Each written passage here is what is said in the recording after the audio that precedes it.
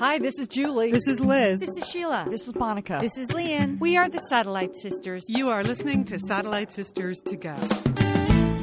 You are listening to Satellite Sisters. Welcome to the Tuesday show. I'm Lian Dolan in beautiful Pasadena, California. It is Tuesday, June 23rd. I am joined by my sister, Julie Dolan, in beautiful Dallas, Texas. That sounds good, Lian. Hi, Lian. How are you today? I'm good, Julie. I'm good. My son, Colin, got his wisdom teeth out last week, and I think we're through the worst of the pain and the swelling and the smoothie making. So I think he's back on solid foods at this point. Good. So, because I kept saying to him, at least we paid for it. I had to get all of mine out in my 20s, and I had to pay for it. So think of it that way. Even more painful. Exactly. All right, Julie, we have put together quite a show. I know it's been an emotional week for a lot of people, but we're bringing some light and laughter to the airwaves today. So you're going to tell us all about your weekend. You characterize it as a surprise weekend. I can't wait. Like flat out surprise, Lian. Yeah, I can't wait to tell you about it. Oh, my gosh. Exciting. Okay. And then speaking of exciting, we had the president in our neighborhood last week, and I was on the ground tracking his movements, and I can give you an update on what that's like.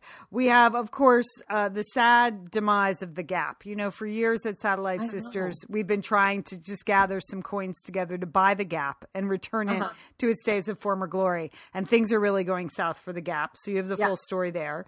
A couple of stories about, it looks like the internet. Is that it? Yes. Well, no. One story about the internet, Lian. This is the big breakthrough. You know, on Tuesdays, I like to bring you new trends. Yeah. And this is it. I am totally backing it. They haven't asked for my support, but I'm all in on this one idea. Okay. And then I have a sort of a Back to the Future story for you too, Lian. Oh, okay. Excellent. I have good news if you want to live to 100. Well, at least I have a how-to. What to eat and what not to eat, and mainly what to drink and what not to drink if you want to live to 100. Oh, really? I know people have been waiting breathlessly. Lian, how is the no shampooing going? I can give you my update. And Julie, you said you have an update. I am on the bandwagon. Okay. And then speaking of hair, I have a cat update. Remember, I had the random cat in my yard. Yeah. Just want to let you know what's happening there. And we did it, people. Julie and I watched Poldark, and we are on the bandwagon. So we're going to have a recap at the end of the show of Poldark, which is only British people could name a television show that, right? I mean, it's the worst name. It's the worst name. It's sort of even hard to get it out of your mouth. Poldark. I know. So, okay. All right.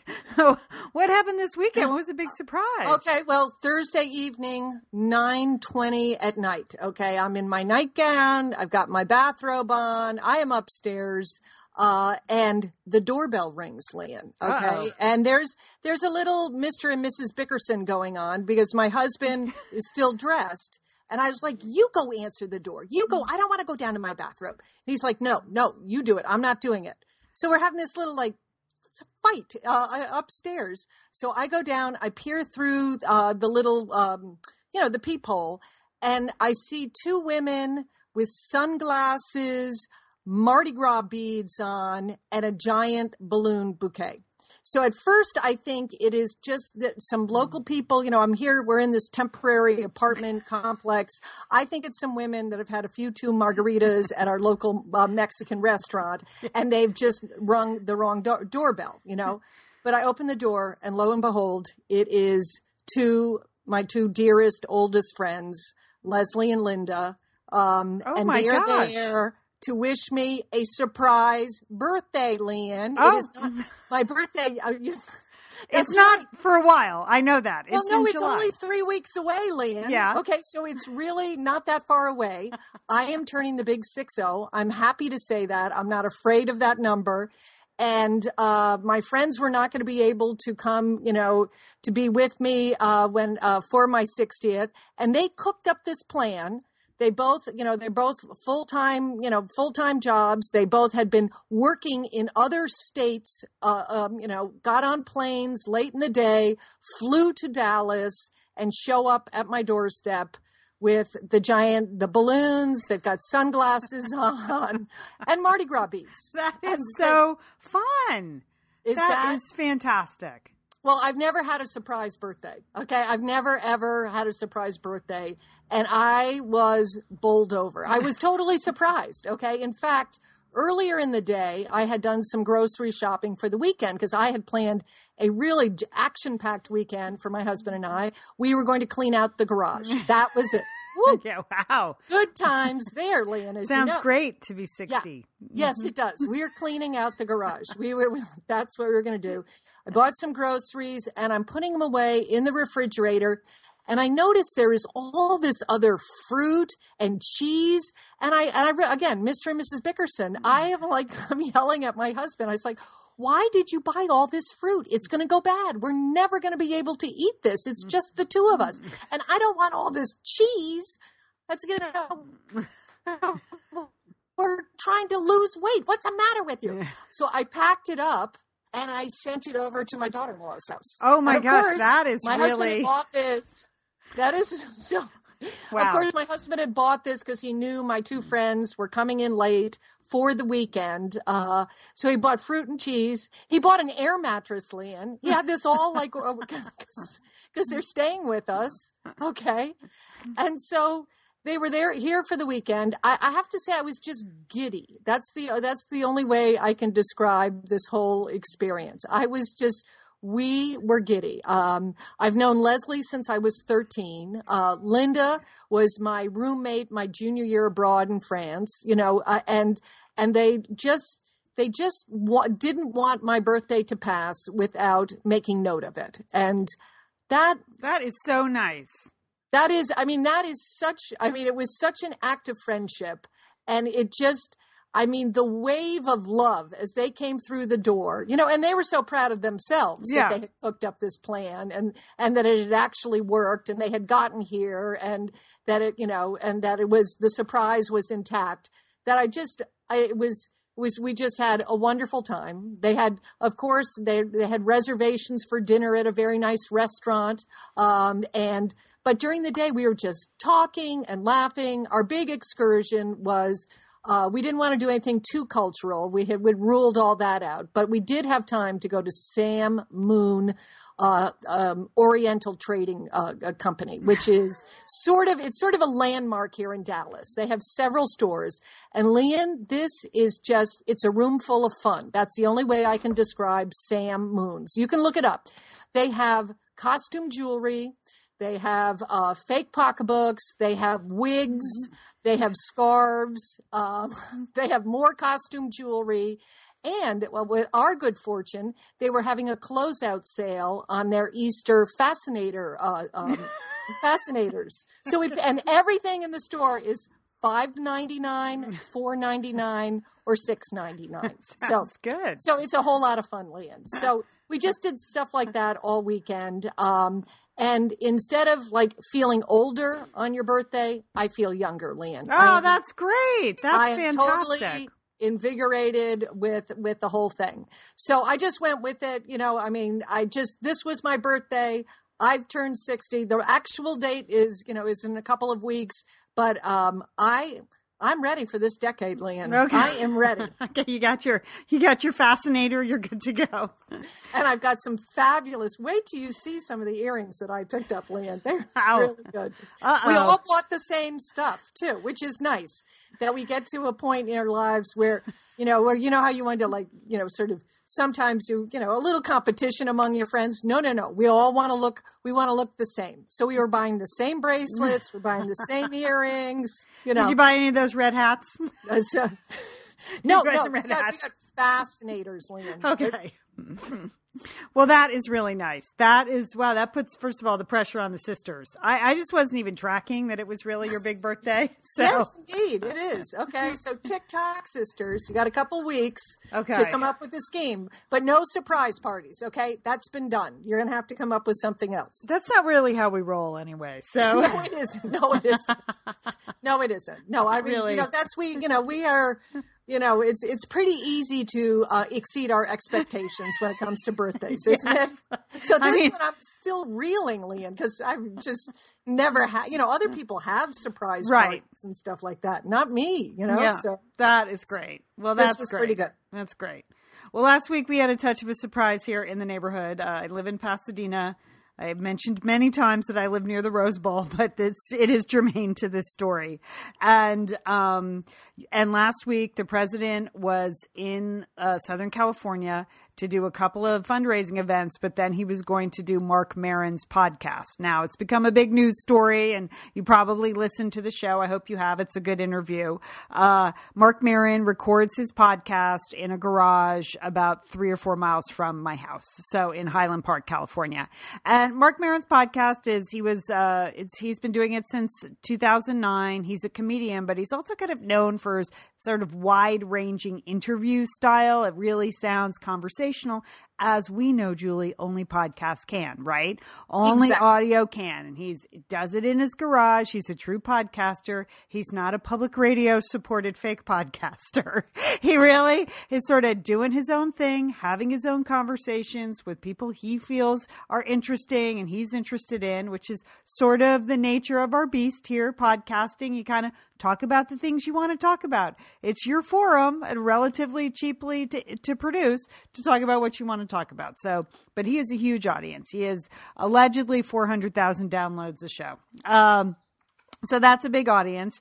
And apparently this was a year in the making that the president had decided that his advisors suggested he do this podcast. It seemed sort of the right level of informality and kind of surprise and just away from the mainstream media, something very different. So he decided to do Marc Maron's podcast. But Highland Park is a very, it's just a crowded urban neighborhood. And you basically can't land a presidential helicopter in Highland Park. There's no... And so, they don't have any heliports there. They do not. They do not. They do not. They have, nope, they do not. They have a couple of elementary schools with playgrounds, but it's not, as I learned last week when I saw the entourage show up, it's not just one helicopter, it's 5 helicopters you have to land when you roll with the president. So they shut down the whole Rose Bowl area. We got the notice the day before, and I was like, well, really? Why would they? That seems extreme if he's just, motorcading to Highland Park. And then it became obvious, they're landing the helicopter here. And then he has to go back to LAX, and then he has to go up to San Francisco. So, Julie, long story short, just in the neighborhood, the president landed his helicopter, 3 Osprey, and another fake Marine one. So it's a 5 helicopter entourage that shows up for the president. That's impressive, Leah. You know what? It was fantastic. I have to say, I am nonpartisan about presidential spectacle, Julie. Okay, I like a spectacle. I like something happening. I've never seen a presidential motorcade. I just have never seen one. I've actually never seen a living president do anything. Have you? Well, yes, we've had a lot of motorcades here in Dallas because of the Bush Presidential Library. Okay. So when all those presidents came for the dedication, yes, it's quite a scene. It's a scene. So, it's just a scene. And so we were pretty psyched. And I figured it out with a few conversations with the police officers. They weren't giving out a ton of information, but it was obvious when they were going to arrive and when they were going to leave. You could figure it out. So I was there with about 24 people watching the president. Now, mind you, everything is shut down. So we're standing probably a good third of a mile, on a hillside overlooking the Rose Bowl. He's landing in the parking lot right in front of the Rose Bowl. We were a long way away, and there was no other traffic down there. They shut everything down. But I had my handy binoculars, Julie, and so I could actually. So it was it was fantastic. The Osprey landed. The president landed. The cars pull up. They pull the car right up next to Marine One. A couple of Secret Service men came down first. Again, I have the binoculars. If you didn't have the binoculars, you wouldn't have been able to see with the naked eye. And then he came out and just right down into the car. There wasn't any big wave moment or anything. There was none of that. He didn't see you up on the hill with your binoculars. No. Okay. No, but there were Secret Service men in the neighborhood. I noticed them later. Yeah. So, and then they got in the entourage and they all went over to Marc Maron's garage, which must have been a scene because Highland Park is like, very crowded, urban, hilly neighborhood. So, I mean, our webmaster lives over there and I had to go over to her house the other day and I was like, I don't think I can drive up and down these hills. It's like shockingly hilly. So I'm thinking of the 20 cars in the motorcade and they had the SWAT team there. They had the ambulance. I guess an ambulance always travels with the president, which makes sense now. And so then on the way back, I switched positions, Julie. I stood on the bridge near our house and I was able to see the whole motorcade, which I hadn't been able to see the first time. So it was thoroughly satisfying from my point of view. I've only seen one in my life. This will probably be the only one I ever see. It was fantastic. Now, we've had other people there. Apparently, the first President Bush did the same thing, landed the helicopters at the Rose Bowl. He went to speak to the Caltech graduating class. And then, unbelievably, he also went to Highland Park, where he showed up at my mother-in-law's elementary school when he was doing the 1,000 points of light thing, when that was his thing. Yes. Okay. Yeah. So he also went to Highland Park, and then Bill Clinton was at the Rose Bowl for, I think it was a World Cup, but we had some arguments on the Hill. They thought it was a Rose Bowl game, but I'm pretty sure it was a World Cup game. But he came in. But this was exciting. So this was great. I'm sure if you were stuck on the freeway, it was not that exciting. Yeah. But I wasn't. I was just walking around the neighborhood, so I was fine with it. But the interesting thing was that people on the Hill, and then I've had many conversations with neighbors afterwards and friends afterwards. What is he doing here?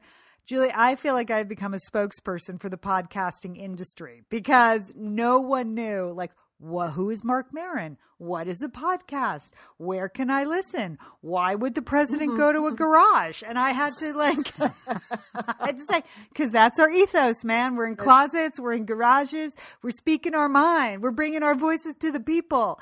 And so I feel like I have done an excellent job as an unofficial spokesperson for the podcasting industry this week, explaining to people. Well, there's no one more talented and more qualified than you to do that, Lian. Thank you. We are podcast pioneers, some of the first people to be uploading our show. So there you go. I was happy to do it, Marc Maron. Call me. Call me if you want me in the garage. You know where I am. I don't need a helicopter. Maybe you could just swing by, Lian. Just go, walk around outside his garage. It was so sad to me, though, Julie, that he was literally driving by my house and he couldn't just swing by to do Satellite Sisters. Just come on upstairs into the closet, just for a couple minutes. That would have been good. I mean, that doesn't happen. Like, honestly, driving by the house. So it just was kind of crazy, but I enjoyed it. Well done, team. Well done. Well, I hope this will be the tipping point for podcasting. Let's Lian. hope. Perhaps that this is now, this is between this and the popularity of Serial, that more people will just, embrace it because we're the cool kids. Yeah. I know. I mean, I think people think it's much harder than it is, to listen to. So. Oh, to listen to. I thought you meant to do. No, not to it's do. It's very hard to do. But to listen to it. Yeah. Right. I kept saying to people, have you ever watched a video on YouTube? Okay, it's the same thing. You just click on the play button and you just go to Marc Maron's website or go to satellitesisters.com or I don't know how to do those. Well, it's not, just click play. It's really not that hard. But I was nicer than that when I was talking to the people in my neighborhood. So anyway. Well, so you're really recovering too, Lian. Recovering. It was a big day. It was a big day. Yeah. Yeah. Well, Lian, we have to turn to talk about some of the news stories. I have some sad news, which is it's over for the Gap. It's a big lament, but they announced last week that they're closing 675 North American stores. Oh my gosh, I didn't know it was that many. Yes. Oh, wow. So they have a lot of stores, Lian, Yeah. So what happened? And they had a big article about, business article about what went wrong. I mean, number one, it's no longer cool to wear Gap clothes. I mean, I mean, people don't even know who Sharon Stone is anymore. But remember, she was the coolest of the cool. And she wore that little Gap turtleneck to the Oscars with some big designer skirt. Do you remember that? Yeah. Wasn't it a white blouse? Well, I think she did it 2 years, right? Or maybe it was a white blouse. I think it was the white blouse. Gap. It was a white blouse, but it was Gap. It was Gap. Oh, for sure. Yes. No doubt. Totally.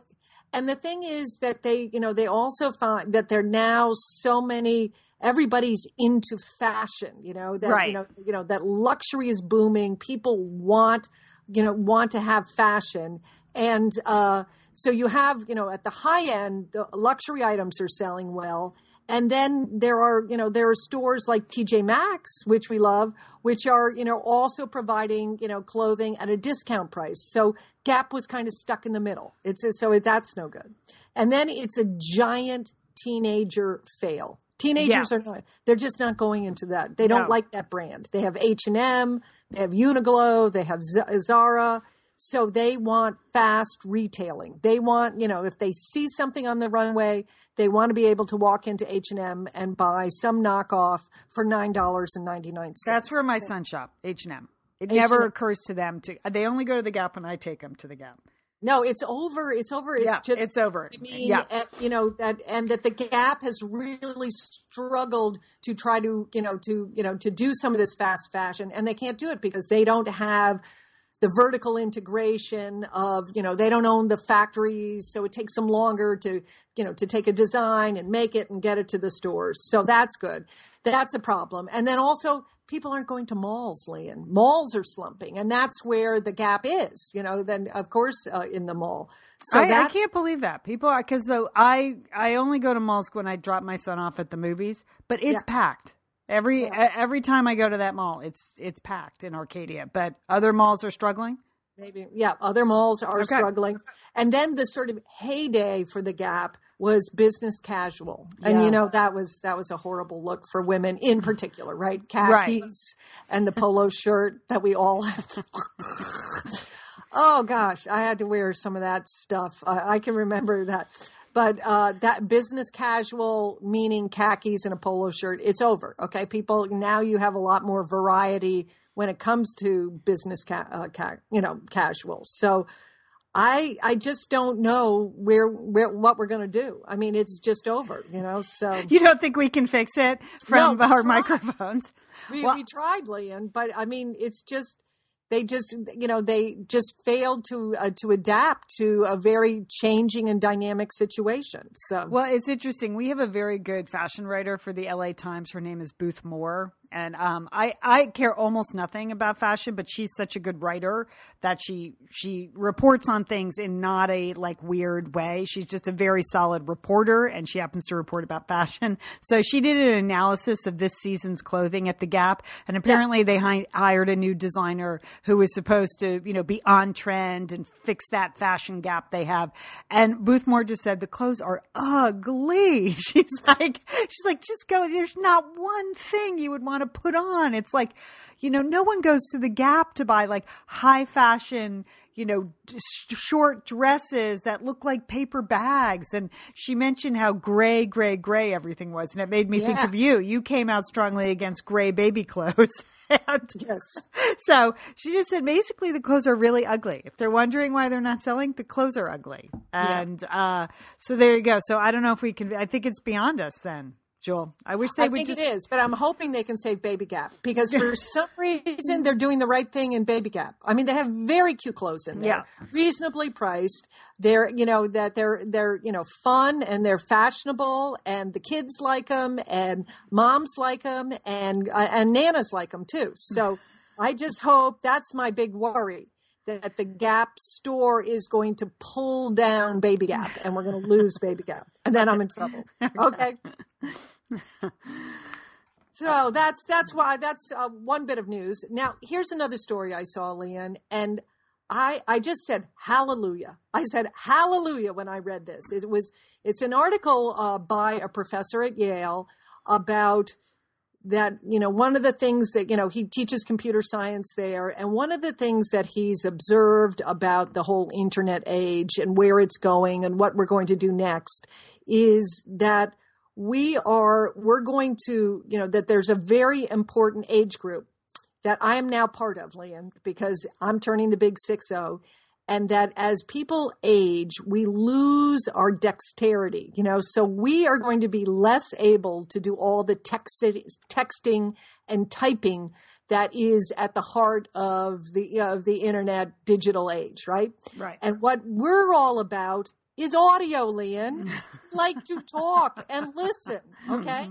Right? Because as you age, you still, the last things to go, Lian, is your hearing, okay? Your hearing, and so this is a real opportunity that as we have an aging population that and what this professor envisions is TalkNet, that there would be a whole internet for people who do not want to type or text, but they just want to listen and talk. And that there would be featured conversations in your own languages. So you could pick whatever language you want, and that they would maybe topically arranged. Maybe one would, weather topics, politics, arts, other issues in the news, and that it would be all open and public, and that you would be able to join in to these conversations. Well, what do you think? That sounds terrible. I just envision the way old people yell at the television? Like, why? That's just rooms full of old people yelling at the television. My God, that sounds terrible. Lian. Just, who wants that? No one wants that. I think, I am going to want that. I am going to want that, Lian. I have always felt that there should be more talking and less typing. I find that typing it's really stilts the conversation, and you don't get into the flow, and I think it really just to be able to listen to people. We can get better sound equipment, Lian, to turn it up really loudly. Okay. But there's great power to group conversations, and I think it will be a real help to our aging population. I think it will, when you think about it, to have all these informal conversations, and not political debates, but informal conversations on a wide range of topics. It's a great way. Mainly your health issues, yeah. Your health. Oh, you have a bad attitude, sister, about this whole thing. Yeah. Okay. Well, you're not going to be invited to be on TalkNet. Okay. If you're interested in TalkNet, please let me know. Okay. Please let us know at satellitesisters.com or go to our Facebook group, The Satellite Sisters, and let me know, because I think it's a wonderful idea. I think it is the next big idea that's out there. Okay. All right, so, Joel. Well, Lian is, youngest sister. Okay. That's okay. You know what, Joel? We're having a few connection problems, so let's take a quick break and we're going to reconnect. Okay. Okay. All right.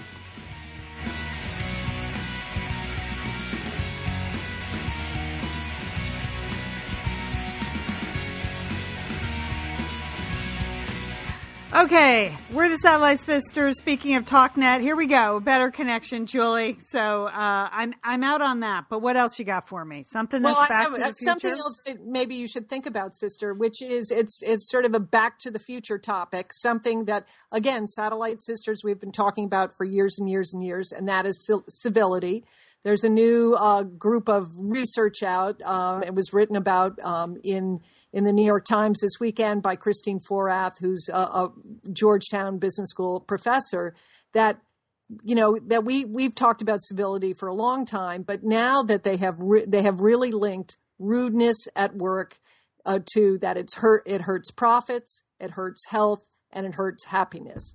That in fact, as they've done a series of surveys of a wide ranging of companies across a variety of industries, and they found out that, incivility really can hijack the workplace.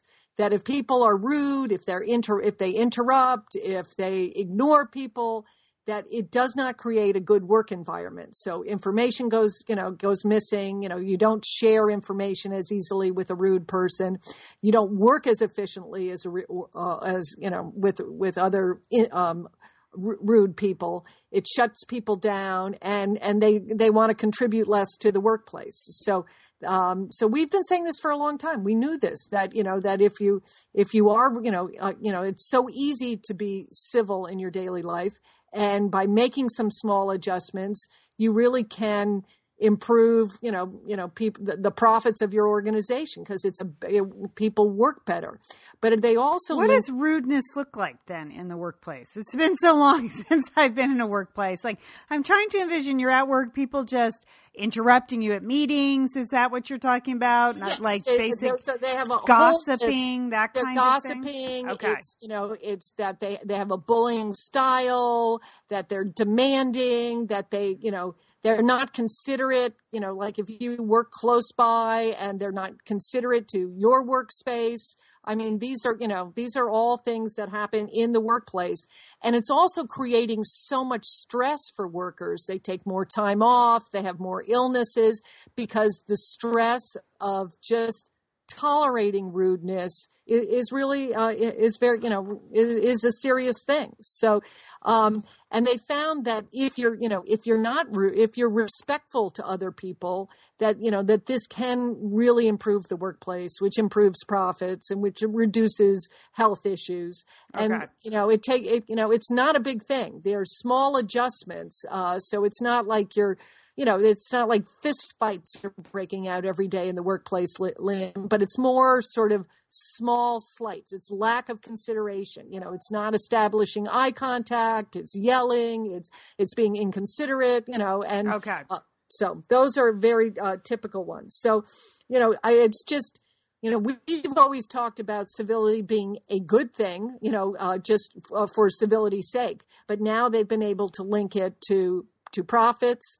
To people's health, and obviously to happiness. So it's just something to keep in mind. It caught my eye, and I thought that was important. But it's one other thing that they found in this research was interesting, that sadly, there's sort of, if you're too warm and friendly, there's sort of, you're perceived as not being competent. That there's sort of an inverse relationship there, that you can go overboard. Like if you're too nice and too friendly and too warm, people perceive you as being less competent in your job. That's so classic. You have to sort of find some kind of edge there, Lian, between being hostile and domineering and being nuts. Okay. Okay, that's a good tip. Fortunately, almost no one's ever accused me of being too nice, so I don't think that's a problem for me. But you're so nice. People might think that of you. So do they think I'm incompetent? No, you just got to just keep your edge. Don't let your edge go once you're yelling at your computer all day. We're not inviting you into any of our conversations. Good. Please don't. Although here's one that you might want to talk about with your old friends, and that is how to live to 100. Okay, I saw this in Health Magazine. And I've been kind of, I know, right? Now that I'm 50, I'm thinking I might want to live to 100. I don't know if I want to live. That's 40 more years for me. I don't know. Okay, go ahead. I just feel like the alternative is not good. So I would just, not a fan of the alternative. So there is a doctor out there. It's from a diet book called the Blue Zone Diet Book. I'll post a link to that at satellitesisters.com. But this writer has identified areas in the world where people live to be 100 and labeled them the Blue Zone. Okay. So that includes places like the Greek island of Icaria, the highlands of Sardinia, Costa Rica. There's a Nicoya Peninsula in Costa Rica, Okinawa, Japan. And then here's the real surprise. Loma Linda, California, which has the highest... Loma Linda, California, really? It has the highest concentration of Seventh-day Adventists in the U.S. And part of the Seventh-day Adventist religion is that they're kind of clean livers. You know, they believe in like diet and exercise as a piece of their religion. They don't drink. They're vegetarian, and they believe in the outdoors. I know because my sons went to a bunch of Seventh-day Adventist summer camps in Oregon, and they were vegetarian. I was like, they really believe in like that sort of thing as spiritual. And so, so I thought that was really interesting because I know you've heard of the Mediterranean diet or the Japanese diet, but this is a pretty comprehensive study of cultures all over the world. So you can do it anywhere if you really try. Okay, so it's 10 steps, and I won't go into all 10, but here are a couple of the biggies. The first one, Julie, is you have to get this is hard 95% of your food from plants. Oh, okay. It's produce, whole grains, and beans. Okay? Produce, whole grains, and beans. Just keep repeating that to yourself because that is the key. And particularly leafy green vegetables. Okay, I know what you're saying there. I know which leafy green I have to eat. No, right? not just kale, Julie. Not just kale. You right. can eat dandelion greens. I've seen those in the store lately. I didn't know what to do with them. They said like at least a cup to 2 cups of leafy green vegetables a day. Okay. And really the dark green ones, not iceberg lettuce with with nice blue nice cheese dressing. Ooh, yeah, that's my favorite, Lian. No. With a little bacon on top. Yeah, you have to really a cup of cooked greens a day. If you eat that and you're over 45, you're half as likely to die in the next 4 years as those who eat no greens. That's pretty powerful. Like, if you're not eating any greens, seriously, start now because that's the way to go. Okay, don't consume meat more than twice a week. Okay, only 2, which is and not does that that much. include chicken and fish too, or is that just red meat? Yes. No, it includes chicken. Includes chicken. Only. Fish, they want you to eat every day. Oh. Okay? You can eat fish every day, up to 3 ounces of fish a day. Okay? Because that's, in blue zones overseas, fish is the most common part of everyday meals. Okay? So you want to get the middle of the food chain species like sardines, anchovies, and cod. That way they aren't exposed to mercury. I know, those all sound bad. All right, so not a lot of meat, eat a lot of veggies. You can eat fish every day. Please cut back on dairy, they say. I like dairy. I like yogurt and cheese. I like it. I like it. Okay. Goat and sheep's milk products like yogurt are common in these traditional good, places like Greece and Sardinia. But the studies are incomplete whether it's the yogurt that's so good for people or because they live in places where goats are, they're hiking up and down every day. So what if we just get some goats, Lian? Get some goats, make the yogurt, and then you can eat as much as you want, I think. Okay. You can have 3 eggs a week.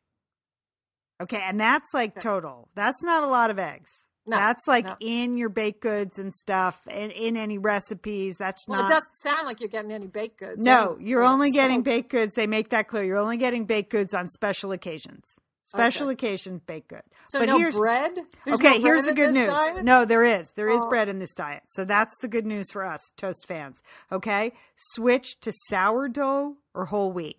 And they particularly said that sourdough has the good bacteria in it, which helps you digest. So it has to be real sourdough that with a real starter, not like the fake sourdough you get in some places. So you're going to have to go to a legitimate bakery and get real sourdough. But they said that's actually better than I'll be too weak to walk to the bakery, Lian, because I'm just subsisting on greens and beans. Yeah. Greens and beans, baby. Greens and beans. I'm leaving the bathroom. It doesn't sound like it, but go ahead. Greens and beans. Cut your sugar consumption. You know that. Good idea. Yeah. No processed food. Use honey. And then here's the thing that really stuck out with me. It's why I paid attention to the article. Here's what people in blue zones drink. Okay? Almost without exception. These are the liquids they drink. Water. Okay. Coffee. Okay. Good. Tea. Good. And red wine. Okay. Okay. So, but like fruit juice, not on the list. Okay. Vodka. Not on the list. No, none of that. Okay. All right. But the coffee, that's good. That is good, right? Okay. And I know you're a big tea drinker, and I started green tea. Yes. I've started to make a lot of iced tea, big picture of, green tea, iced tea every day. Water, coffee, tea, and red wine. I thought for sure you were going to say beet juice. Really? So this is just good news, Lian. I'm really excited about this. So there you go. If you want to live to be 100. So the name of the book is Blue Zone Solution by Dan Beuttner. And it's published by National Geographic Books. So I will put all that information up. But it looks pretty interesting. It feels like you can incorporate, start right now with the greens. For God's sakes. Start eating some I eat people. greens. I think everyone should eat greens. Yes. Yeah. Well, I feel lucky that we live in a place in California with a lot of greens. I feel like some people really do have a hard time actually finding, healthy, fresh greens out of season. Yeah. So I feel lucky that we live in a place with a lot of greens. So eat your greens. My husband's like, what is happening with the power green salads? I'm like, we're having one every day for the rest of our lives.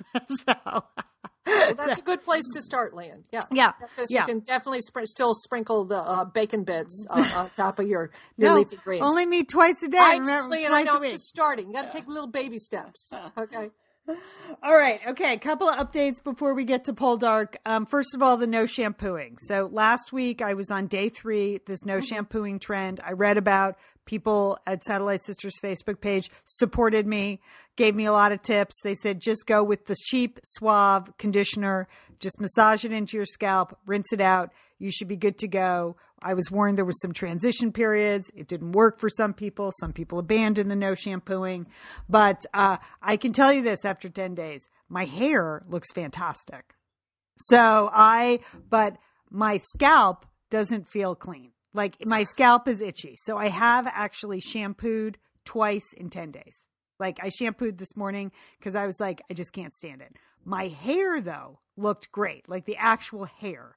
So I think if I go with a much reduced shampooing regime, I will be fine. But I will probably have to shampoo maybe once a week, especially in the summer when it's so hot and I get sweaty. So what are you doing it, Julie? Did you jump on the bandwagon? I got it. I got in on it. Okay. Nobody in Dallas has heard of it. I asked a couple of people. I got some very strange looks. They didn't know what I was talking about.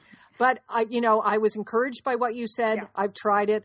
Lian, big difference in my hair. It looks great, right? Yes, big difference. And it's, I get hot and sweaty here. We did a lot of running around, and but it has made a big difference, a dramatic difference in my hair in the first week. This is day 6. Wow! So, all right, dramatic difference. Yes. So I like it very much. Yeah, I will shampoo my hair at some point.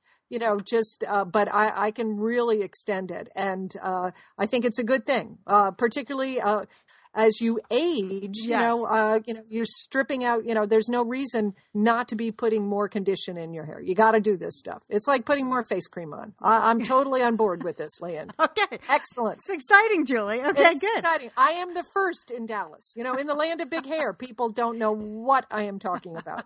Okay. So I guess if you use that much hairspray in your hair, that it's hard. Don't use. No, that's a joke, Lian. I know. You've been to Dallas. It's very chic. It's a very chic place. Yes. Yeah. Yes. Okay. Well, that's good news. All right. So there you go, Satellite Sisters. Try it, people. You'll like it. You should definitely try it. And as you said last week, it's not going to hurt you. It really isn't.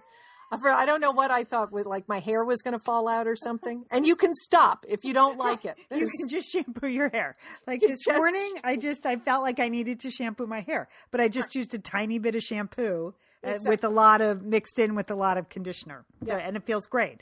But big difference in the actual hair on my head for sure. Yes. It looks great. Okay. And then a big update on the cat. A couple weeks ago, I mentioned I had this stray cat in the backyard.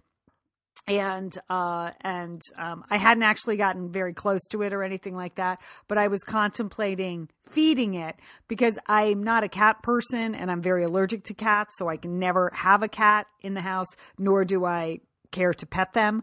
But I do like having one in the yard to take care of some business out there, you know.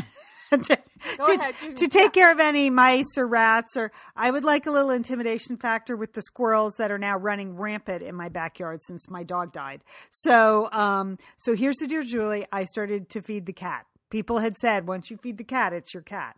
So I noticed it on the front porch one day and it looked hungry. So I got some cat food and I put it out there. And now every night around 5 o'clock, I put the cat food out and the cat comes and eats the cat food. And I think that's it. This is such a disturbing trend that now 2 out of 5 satellite sisters have feral cats.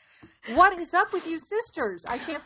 You know, here's the thing. Like, you're such a softie. Well, I like having animal. I like having an animal to care for, and I currently don't have one. But what I have to say though made me laugh. You know, I have the dog. My god dog now is how I think of Maverick. Yes. German Shepherd across the street. And I thought, well, this is the classic difference between dogs and cats. I put that cat food out and it took a couple days for the cat to sort of find it and eat it.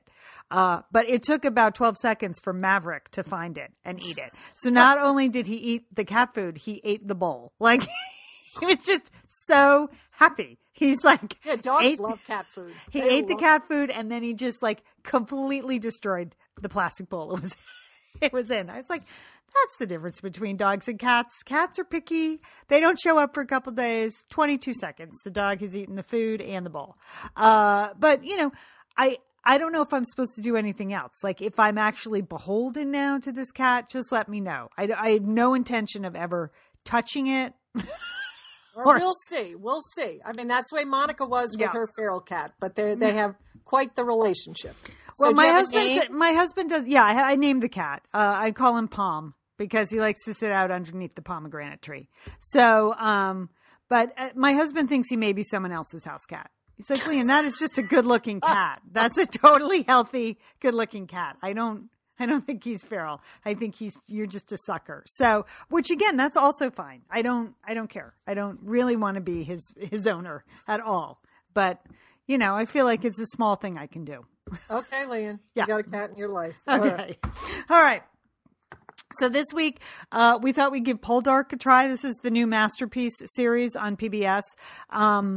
Julie, what Poldark was like a Masterpiece series in the 80s. Is that correct? The 70s and 80s? Yeah, I know you're asking me because I'm the oldest sister. No, I have no recollection of Poldark on a Masterpiece theater. Yeah. So I have no idea. But so it's all new to me. I haven't read the book associated with this. So, and I know nothing about this story. Okay. But I will say, you know, they have the tri-corner hats, the puffy shirts, the English countryside, the seascapes, and stallions. That's what this series has going for it. So I feel at home, Lian. Yeah, okay. It is. I think it's going to be totally fine to fill the gap between Downton Abbey and Outlander, should Julie ever choose to go back to Outlander again. And if you're missing that, and then I think you will enjoy this series. So from what I can tell, it was like a series in the 70s and 80s, and the name was vaguely familiar to me in the upstairs downstairs era, I believe, but I had not seen it. So the remake, it centers on this guy Ross Poldark. He's some sort of British gentry who goes off to fight in the Revolutionary War. And you know, I almost turned it off right there because I'm not really that big on British fighting in the Revolutionary War. They were on the wrong side of that, man. They're the enemies. So I thought, well, why should I care about this guy? But then the more you get a look at Aiden Turner, who plays Poldark, the more you care, Julie. Don't you find that? I do. He definitely has a good, when his profile, and there's a lot of shots of profile shots of him. He's pretty handsome, Lian. Yeah. So yes, so that is good. And there's no time travel involved with this series, as far as I can tell. And everybody kept their clothes on in this opening episode. So I mean, I was on the edge of my seat. I'm still a little scarred from Outlander. So I just want to put that out there. You can wade into the waters of Poldark, at least in the first episode, everyone kept their clothes on. Yes. Yep. Okay. So he comes home. He manages to have no communication with his family for 7 or 8 years that he's over there. He comes back. He finds out that his father has died. His father has left in the estate, which is in tremendous debt. The girl he thought he was going to marry is now marrying like the simpering cousin who has the money in the estate. And things are basically a disaster at the estate. So he's sort of embittered. He's enraged that the girl hasn't waited for him, which I have to say seemed kind of, I thought that was a little much. I mean, he didn't really write her for 7 years. Why is she supposed to wait? What did you think of that? I mean, he was annoyed, but everyone thought he was dead. They lost the war, and he didn't contact her. So what's she to do? She, and she has this sort of really, high pressure helicopter mother that wants to make sure that her, the beautiful daughter Elizabeth marries well, and so she's really like pushing Elizabeth on this cousin. So I guess that's it. But we have the unrequited love. There's certainly simmering passion between Elizabeth and Ross Poldark. So there's simmering passion between Ross Poldark and a chair. I mean, he is. Yes, yes, indeed. He's a sexy guy. Like, you can't look at. There's no kilts involved here. It's all sort of knee highs and those knickers, knee highs and knickers, and no kilts. But you're going to enjoy it. Yeah. I mean, he picks up a pewter mug, and you're like, yeah, hot. So, and so Poldark is destroyed that the love of his life is not hung around for him and waited for him. He goes into town to sell some pewter mugs or whatever, and fortunately, he discovers a young girl there whose dog is about to be used in a dog fight, and he is sympathetic to her, and he brings her home to work as a kitchen maid, even though he has no money and no food and a really bad kitchen. And fortunately, she's a supermodel, basically. Yes. Now, she does, in this first episode, have the no poo hair treatment, which I noticed, Lian, like that they wash her hair under the cold water outside. And yes, she goes from being a dirty face girl to, supermodel. Exactly, Lian. Yes. So that looks like that's going to heat up between Ross and the street urchin that he picked up. And Julie, though, I have to say her accent reminded me of John Ramos doing Keira Knightley. Yes. Right? I have in my notes, I said, worst My Fair Lady accent I've ever heard. That's what I wrote down. Yes. John Ramos, Keira Knightley. That's what supermodel girl. You should take a few more British accent lessons. I mean, she's British. Believe it or not, Poldark, that guy, Aiden Turner, is American. But she's actually Demelza, what kind of name is that? She's actually British, but she has a terrible accent. But I think she's going to prove to be a worthy love interest for Poldark. And then in the meantime, we have some of the worst teeth ever shown on television. Gosh, Lian, those are just horrendous teeth. Okay? Yeah. Just... Again, in my notes as well, Lian. Well, that was a good comment. Yes, it is. That may, certain episodes you may turn away because there's violence. In this Poldark, show, you're going to turn away when you see them smile. I mean, it's really bad. It's really bad. It's really, really bad. So in many ways, it makes you realize how far British teeth have come in 200 years, even though they're not particularly great now. Right. I'll be more sympathetic to some of those mouths I see. Yes. Okay, Lian. Good point. All right. So we have the scheming uncle who's trying to get rid of Poldark. Poldark does not take the bait now that he's found the supermodel housemaid, and he feels like he has a team there. The people of his estate are loyal to him. They fight off the street urchin's family that comes to take her back to their abusive house. He chases them off by cracking them over the head with more lamps and things like that. And so the end of the first episode, Julie, there is some hope. There's some hope that Poldark is going to pull together the estate, rehab this young woman. And we have a couple of excellent dogs. Didn't you think in the show? Garrett is sort of a Ferris-like character that he's the dirty face girls / supermodel's dog, and very cute dog. So I'm looking forward to it. Yeah, Lian, in one episode, I was like, okay, I'm interested to see what happens to Mr. Poldark here. Yes. So I think this will be a nice this little summer show for us to watch. It's a palate cleanser, Jill. It's a palate cleanser after that. Palate. So we have to think of a catchy name for our recap, because Poldark recap is not... We can barely say that. Yes. Pole snark? No, that's not good. I don't know. If people have any suggestions, watch along with us. I know some of you already tuned it in. It was a huge hit in England. And apparently, the minute this guy goes swimming, like, it's all over.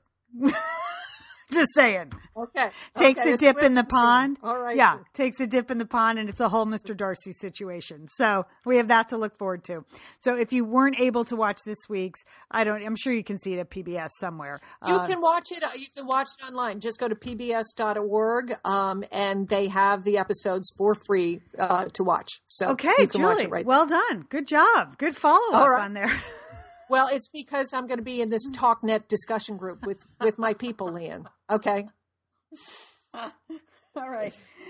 What do you got happening this week? Anything? Well, Lian, opening day of Camp Nana is it's like 6 days away. That's right. Camp Nana is opening. I have 2 campers for the summer. That would be Alice and Benjamin, my 2 grandchildren, oldest grandchildren, are going to be with me in Colorado. And yes, Camp Nana opens next Monday. So that's what's on tap. So I'll be talking to you from Steamboat Springs. Okay. Oh, fantastic. Did you know that? Oh, yeah. I guess you had mentioned it. Yeah. Yeah. We need to catch up. We should. Yes. Okay. We should really have a conversation. We should talk more. We should talk to each other. We should. Okay, Lian. Got anything going on, sister? No, I'm writing. I'm writing. I'm trying to finish my novel my next novel by August at some point. So I'm writing away, doing a lot of research and wrapping up that kind of stuff. So that's what I'm doing. So barely leaving the house, which is fine. It's good. That's what the summers are for. So that's it. That's all I'm doing. All right, everybody, you can always find us at satellitesisters.com. You can also find us at the Facebook group. We also have an official Facebook page. We posted a lot of extra interviews lately. We have a lot of things happening, a lot of communique, a lot of interaction going on at that Facebook group that we have gotten a lot of new members over the last couple of weeks. So that's really fun to see. You just ask. The group is an informal group, so you just ask to join and you'll be approved, and then you can join in on the conversation, and we would love to have you there. All right. And don't forget, call your satellite sister.